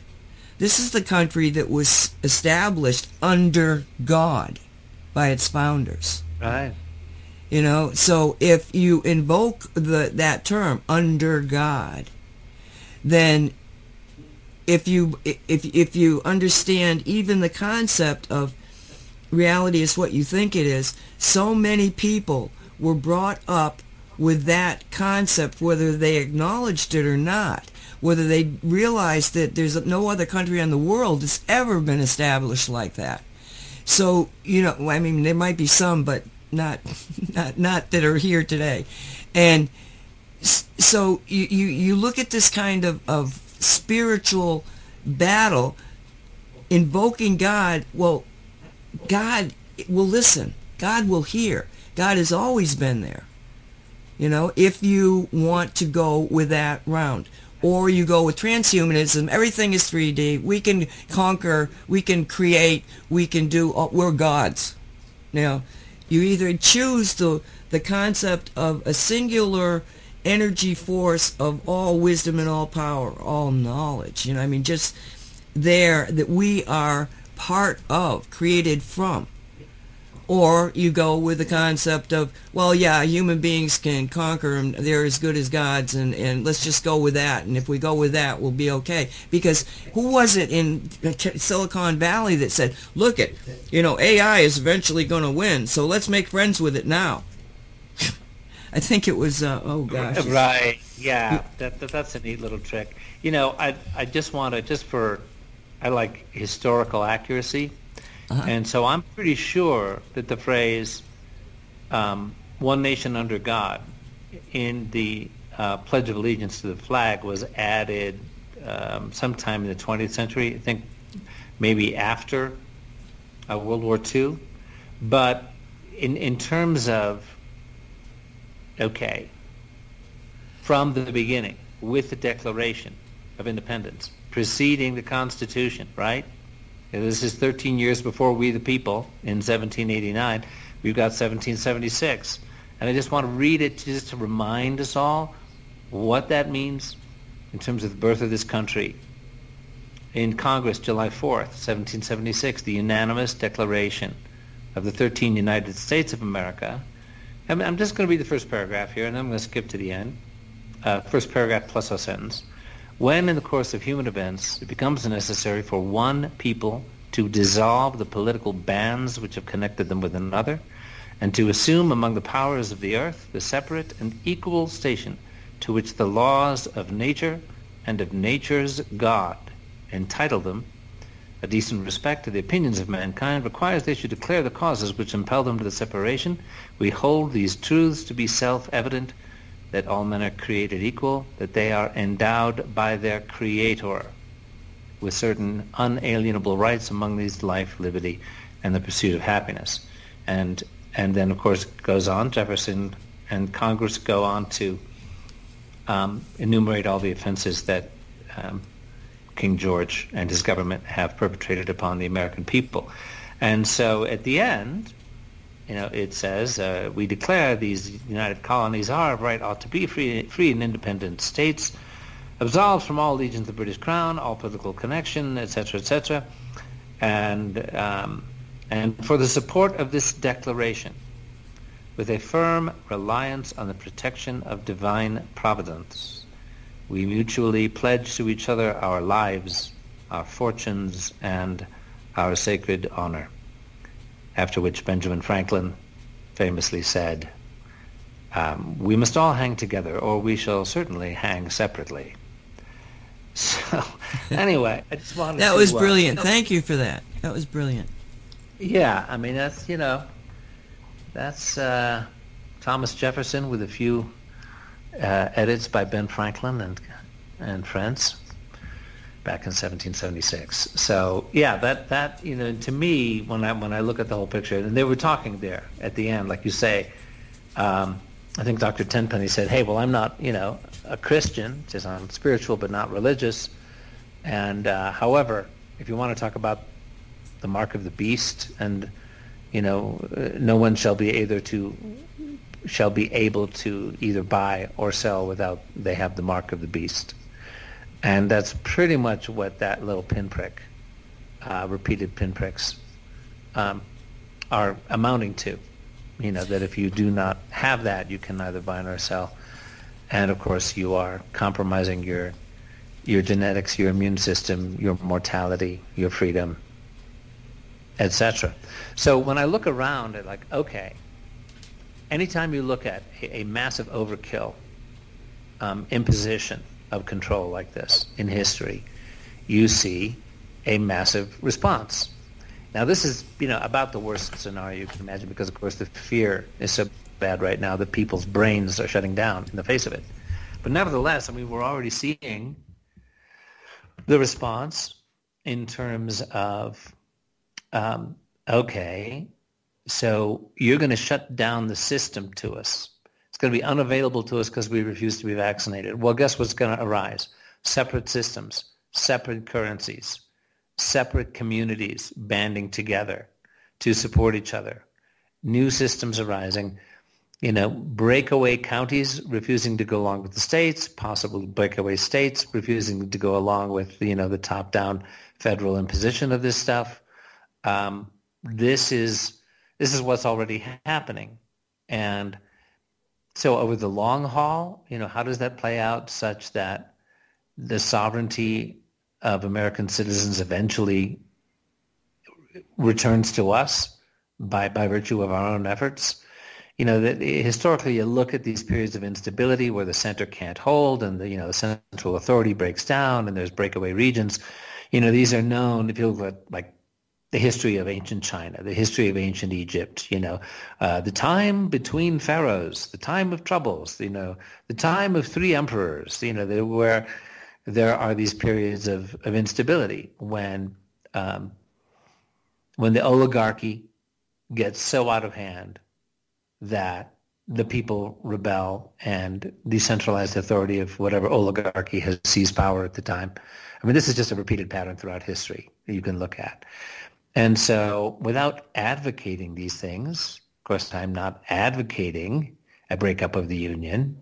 I'm just citing the historical precedents which could lead us to think that a thing like that is distinctly possible given what we see going on. And I just look at locally in my own area here of southern Colorado, and I see good, responsible, level-headed, caring American folks getting together to say, okay, how can we assert our sovereignty in a peaceful way?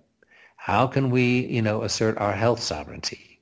How can we provide for our communities energy and food and water in the event of a distribution breakdown, whether it's accidental or imposed, right? So I look at all this and I know this is getting replicated around the country and around the world, that this isn't just a local phenomenon. The restoration of sovereignty of nation states in the face of globalism is going on around the world. So I'm very encouraged by that. And again, I emphasize, this is a peaceful, nonviolent movement to, protect these unalienable rights spoken of in the Declaration. And, I've always thought of myself as pretty much a middle of the road, normal American guy, came from Chicago. So, yeah, I was more or less a, Chicago Democrat, but, fiscally conservative, liberal on social issues, et cetera, et cetera. Well, that was a long time ago when I was buying into the political system. Now, I just think of myself as a friend of mine put this really well. She put a post on Facebook about the vaccine and COVID. She's gotten COVID. It was terrible. She had pre-existing conditions. She barely got through it. Very tough woman, very spiritual. And so she said, hey, the virus is real, and I am smart enough about follow the money, smart enough about the corrupt financial elite, smart enough about all of this to try to integrate the two sides here, right? So she calls herself, I'm an integrative centrist with critical thinking skills. And that sounds pretty reasonable, right? I'm an integrative centrist. I'm not a radical either side with critical thinking skills. So that's great. However, so is Robert F. Kennedy Jr., and he just got banned from Instagram. Did you know about that, Nancy? A long list of people from different things. Yeah, but RFK Jr. is, particularly egregious example. Here you've got, a highly respected environmental lawyer with decades of, very respected work and children's health defense. And he doesn't say, hey, we're not anti-vaccine. Vaccines have their place, and yet here's the whole story.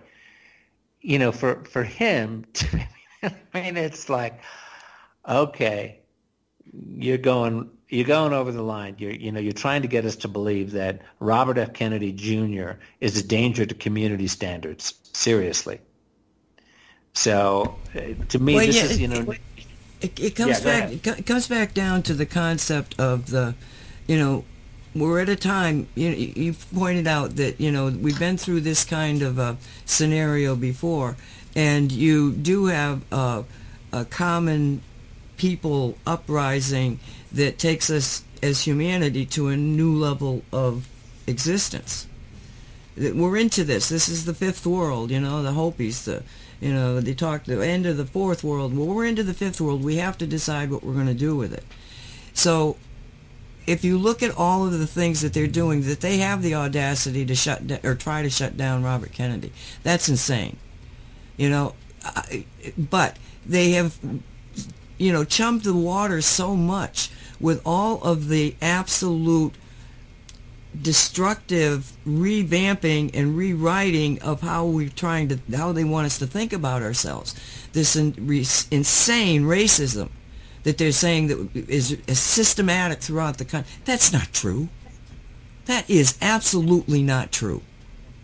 White racism through the country? No, I'm sorry. I know, I've seen, we went through this. Yes, there are pockets of it. Yes, there are people that have all sorts of prejudice against somebody or some people.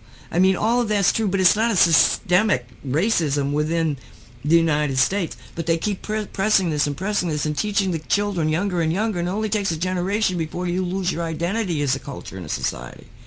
So we have to look at what we're at right now, and again, talking about the way that your people are coming together. That's a 3D version of what's happening. I'm saying that we need to take that next step. We have to look at the spiritual messaging. What is it? Because they've alluded to it. If you look at the prophecies of the Bible and you really look at it, you got to say, oh my gosh, this sounds awfully familiar. Okay. Now, one of the things, and Dolly, if you have that link to Kim Clement, that particular video, Dolly posted this yesterday, I guess it was, and I listened to it last night. Now, Kim Clement he died, he was only 60 years old, and I think he died in 16, but it was not much after 16. So he was a singer, and he got into drugs, and then he found Jesus, and then he became putting songs and music and wrote a lot of songs and stuff. But he also began to be a minister, and he would take, some people would call it channeling. I'm not sure that that's an accurate word for what he was doing, because if you watch him, it's like he is getting messaging from God or Jesus or the higher form of spirituality that he believed in. And he would go before his congregation, and he would say, and the Lord said, and he would tell what these sometimes dreams and sometimes just, getting information in, and he related all this information. Well, now understand that he was relating this. The earliest one was back in 2008. And the guy that put together the video, I really, really like him, because he was like, so let's just look back. I thought that this meant this, but now let's look at it, because we got more things on the table to look at, and look at it now. And I had already been encountering Clement a few years ago, and his accuracy regarding Trump and the whole Trump saga was stunning. And he did all that, prior to knowing Trump at all. He didn't even, Trump wasn't, this was before 16. I think that some of it was in 14. A lot of it, one of it was in 08, but it was early. It was before Trump was really even on the stage. And yet the accuracy and details that he was presenting, it was really profound. But this guy's gone back to even more of the prophecies that he would relate to his congregation. And now he's going like, look at him, he's talking about 2 impeachments. He's talking about 2 presidents. He's talking about And the man, my David, because he always refers to, well, he doesn't always, but he refers to Trump when God is talking to him, or the Lord Jesus, talks about my David. And, the words from God is, this is my nation, but I can't help you unless you ask me. And it's just a profound, the ending isn't, he hasn't, stated what the ending is, but he set it up. And at one point, it just kind of like broke my heart, because Kim says, and I asked, why am I seeing this before it's happening? Why so, he realized that whatever he was telling people was in the future. But he didn't realize that he would never see it. He'd be dead before then. But the magic of the way it's presented, oh, Michael, I think you'll really enjoy this guy. And he did. It was like listening to him, because he was showing, it's all on video, Kim giving these prophecies. It's like it touches something inside of you. It says, like, you're okay. God's got your back. Mm-hmm.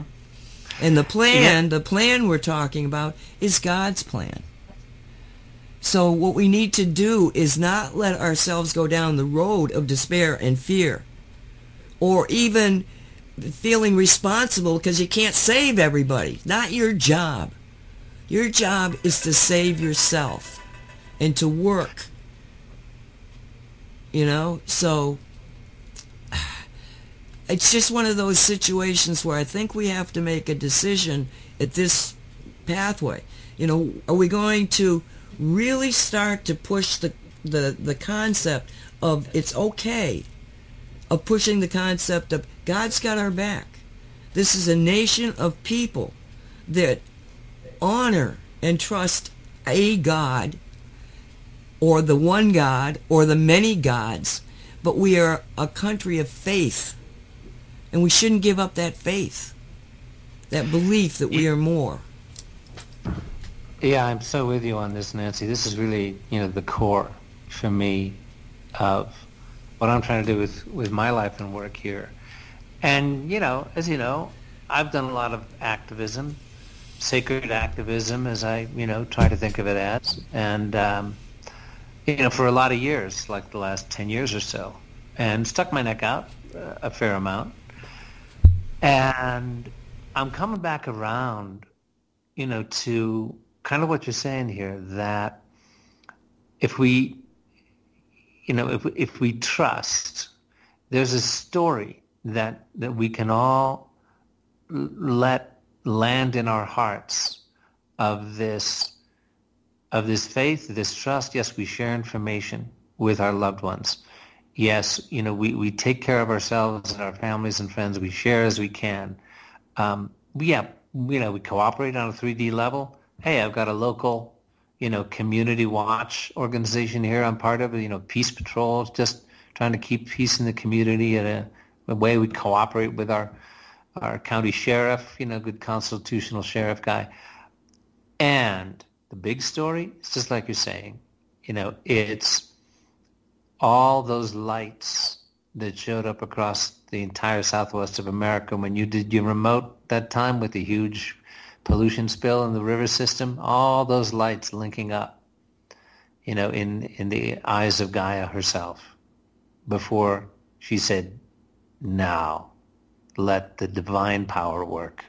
The divine power of healing can work now, because all these little individual lights of human will, of human faith, of human intention have joined together to say, this must not be. Cleansing, healing, restoration must be. And that's, that's where we are. I mean, my core skill, I'm a storyteller. I was trained as an actor and a writer, and yeah, I've done a lot of activism and, all of that. And yet I'm seeing right now it's the enthralling big picture story of humanity as children of the Heavenly Father, Mother, friend, beloved God, however you want to address him or her, think of the Divine Mother or the Heavenly Father or the blend, which of course the divine actually is the blend of these qualities. So that's what I get excited about these days is, okay, how can we tell a unifying story reminding us of our status as children of God in a way that brings us together and inevitably manifests in freedom and healing and restoration. And it's tricky when you listen to a broadcast like this that's so darn scary, but it's what gets me most excited, and it's the kind of stories that I'm working on these days. So yeah, it's all about the spiritual battle, which is already won. We remind ourselves, hey, it's already won. God's got my back. We're home free. We just got to follow through with the footwork. Well, if you look at the people that we just listened to, with just opened up to their energy, these people are, they're living this. That's their lives, and yet they have a solidness to them. They know who they are and what they need to do, if not the details.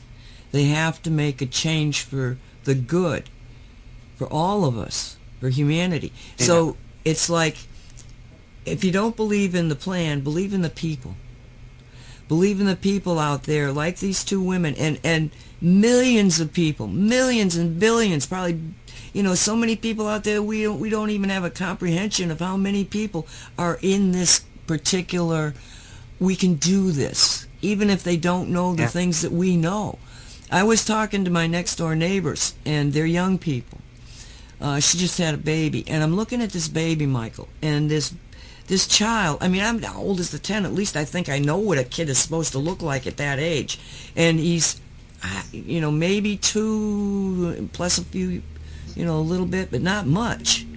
And he was so alert. He was watching everything. He had an energy field that was really kind of took your breath away, with this angelic look in his face. He was just amazing. And she's holding him, and he's absolutely not squirmy, not nose boogers, and none of that. It was just like, it was weird talking to her, and she had her best friend there. But she was the one that says, everybody, and I wasn't, trying to pull anything out there. I was just talking to the neighbors. And she said, everybody is so afraid of what's happening around us, but she said, I feel like it's a good thing. Mm-hmm. And that, I think, is happening more than we are really understanding. That it's happening to us, hey, listen, 5G, I thought we had lost the battle years ago. The concept of the bankers and all of this control and all of this stuff, I thought I really didn't know that we could change this. And yet I'm seeing it change drastically and fast around us, from just individual people opening themselves up to their own faith. And maybe it takes this awfulness to get people to reach inside and get the hand of God. Hold on to it. We're okay. Yeah, exactly. It's hope. It all really comes down to a gathering, strengthening hope that turns into, to belief and faith and conviction and manifestation. And that's all neuropsychology of how human beings manifest, from just our neurological mental processes of conviction that something can be so, is so. If you saw the new Star Wars trilogy, the one that concluded a couple of years ago with Rise of Skywalker, in the first one you got this guy, whatever his name was, the new big bad villain, Snoke, I think he was called. And he's saying to Kylo Ren, the good-looking bad guy, son of Han Solo and Princess Leia, he says to him, I hoped that, I believed that you would be the one to extinguish hope in the galaxy. for our final victory. And that's really, the whole arc of that trilogy is about, can we keep hope alive? As long as we have kept hope alive, we are not defeated. And, the First Order of the evil empire cannot win. And, they end up just this tiny little band of people in the Millennium Falcon after everybody else has been killed. But it's about hope. And then at the end, you see this little kid on a planet, a slave child, pushing his little broom, but he's heard about the rebellion. He's heard about Luke Skywalker. And he looks up and he sees the Millennium Falcon streak across the sky. And he reaches for his little broom, and the broom jumps into his hand because the kid is a Jedi. He's a baby Jedi. And he looks up, and he knows that hope is alive because he's heard the story. It's the power of storytelling. It's like, and I know I've said this before, like at the end of Game of Thrones, the dwarf character, Tyrion Lannister, he says, what unites people? He asks, the most powerful people, they're all gathered. What unites people? Is it gold? Is it armies? Is it flags? He says, no, stories. There's nothing in the world more powerful than a good story. Nothing can stop it. No enemy can defeat it.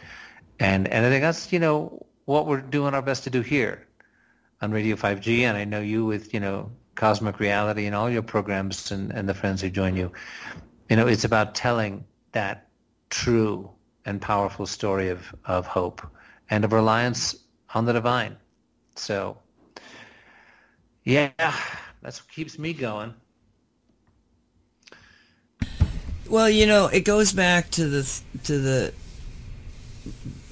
what you alluded to earlier when there was the Gold King mine blew a gasket when they were trying to clean it out, and right. It absolutely put millions and millions of tons of polluted heavy metals and everything else into the river. And yes, we were working with imagination, but we were working with imaginary characters that are real, i.e. Gaia, i.e. the jinn, i.e. the nature spirits, the water spirits. There's so many different versions of life that if you begin to open up yourself to seeing the connectedness of everything, then nothing's impossible. Everything is possible. And yes, it takes a certain amount of people to come together with the same vision of the same reality to make that the dominant reality. And they're trying very hard to muddle the game with all of this profane description of a reality that somebody wants, but certainly not us. And we just have to wake up the people. And yes, it is storytelling, because it's all storytelling. They have their story. And the people that are not of the same, view of us, the ones that are wearing masks, the ones that are scared, the ones that are, terrifying to be around because they're so terrified, those people have their story. You've got to be able to let them do that. Free will universe. Let them go. Let them go. I know I'm sounding like, terrible. Let them go. I've got family members. I've got friends all, going to get these vaccinations. You've got to let them go. You have to focus on the big picture. Don't get muddled with any of the distraction and drama that's out there. Focus on a future where we are so much more than we think we are, where we can manifest anything that we need, that we believe in gratitude, appreciation, and love, that it's a dominant energy on the planet. We can do this, but you got to focus on it, and you've got to ask for help. Call in the spiritual realm. We couldn't have done what we did. We cleared that water. It never was a problem. It would have killed 4 states in the Navajo Nation. That's just science fact. And we went out before anybody could say, well, it seems to have disappeared. We went out and we put our reputations on the line saying, this is what we did. Okay, and it's held. This happened back in, what was it, 16? 2015. 15. So, you know, we were able to do this, but we did it with the help of all sorts of nature spirits, of angelic beings, of the creator consciousness of the planet. Nothing was impossible, but it couldn't turn on until enough human beings woke up and said, no, we can't have this happen. Exactly. And boom, there you got it. So Amen each to and that. every one of you is very, very important, and we got to say goodbye. Yeah, we do. It's 11:59. We got to get 45 seconds ahead of this close. So, thanks everybody. Radio 5G, a joint project of the Cosmic Reality Radio and the Sacred Alliance of Global Evolution. Thanks for being with us. God bless us, everyone. We'll see you next time, folks. Thank you for listening. May it be. Let it be.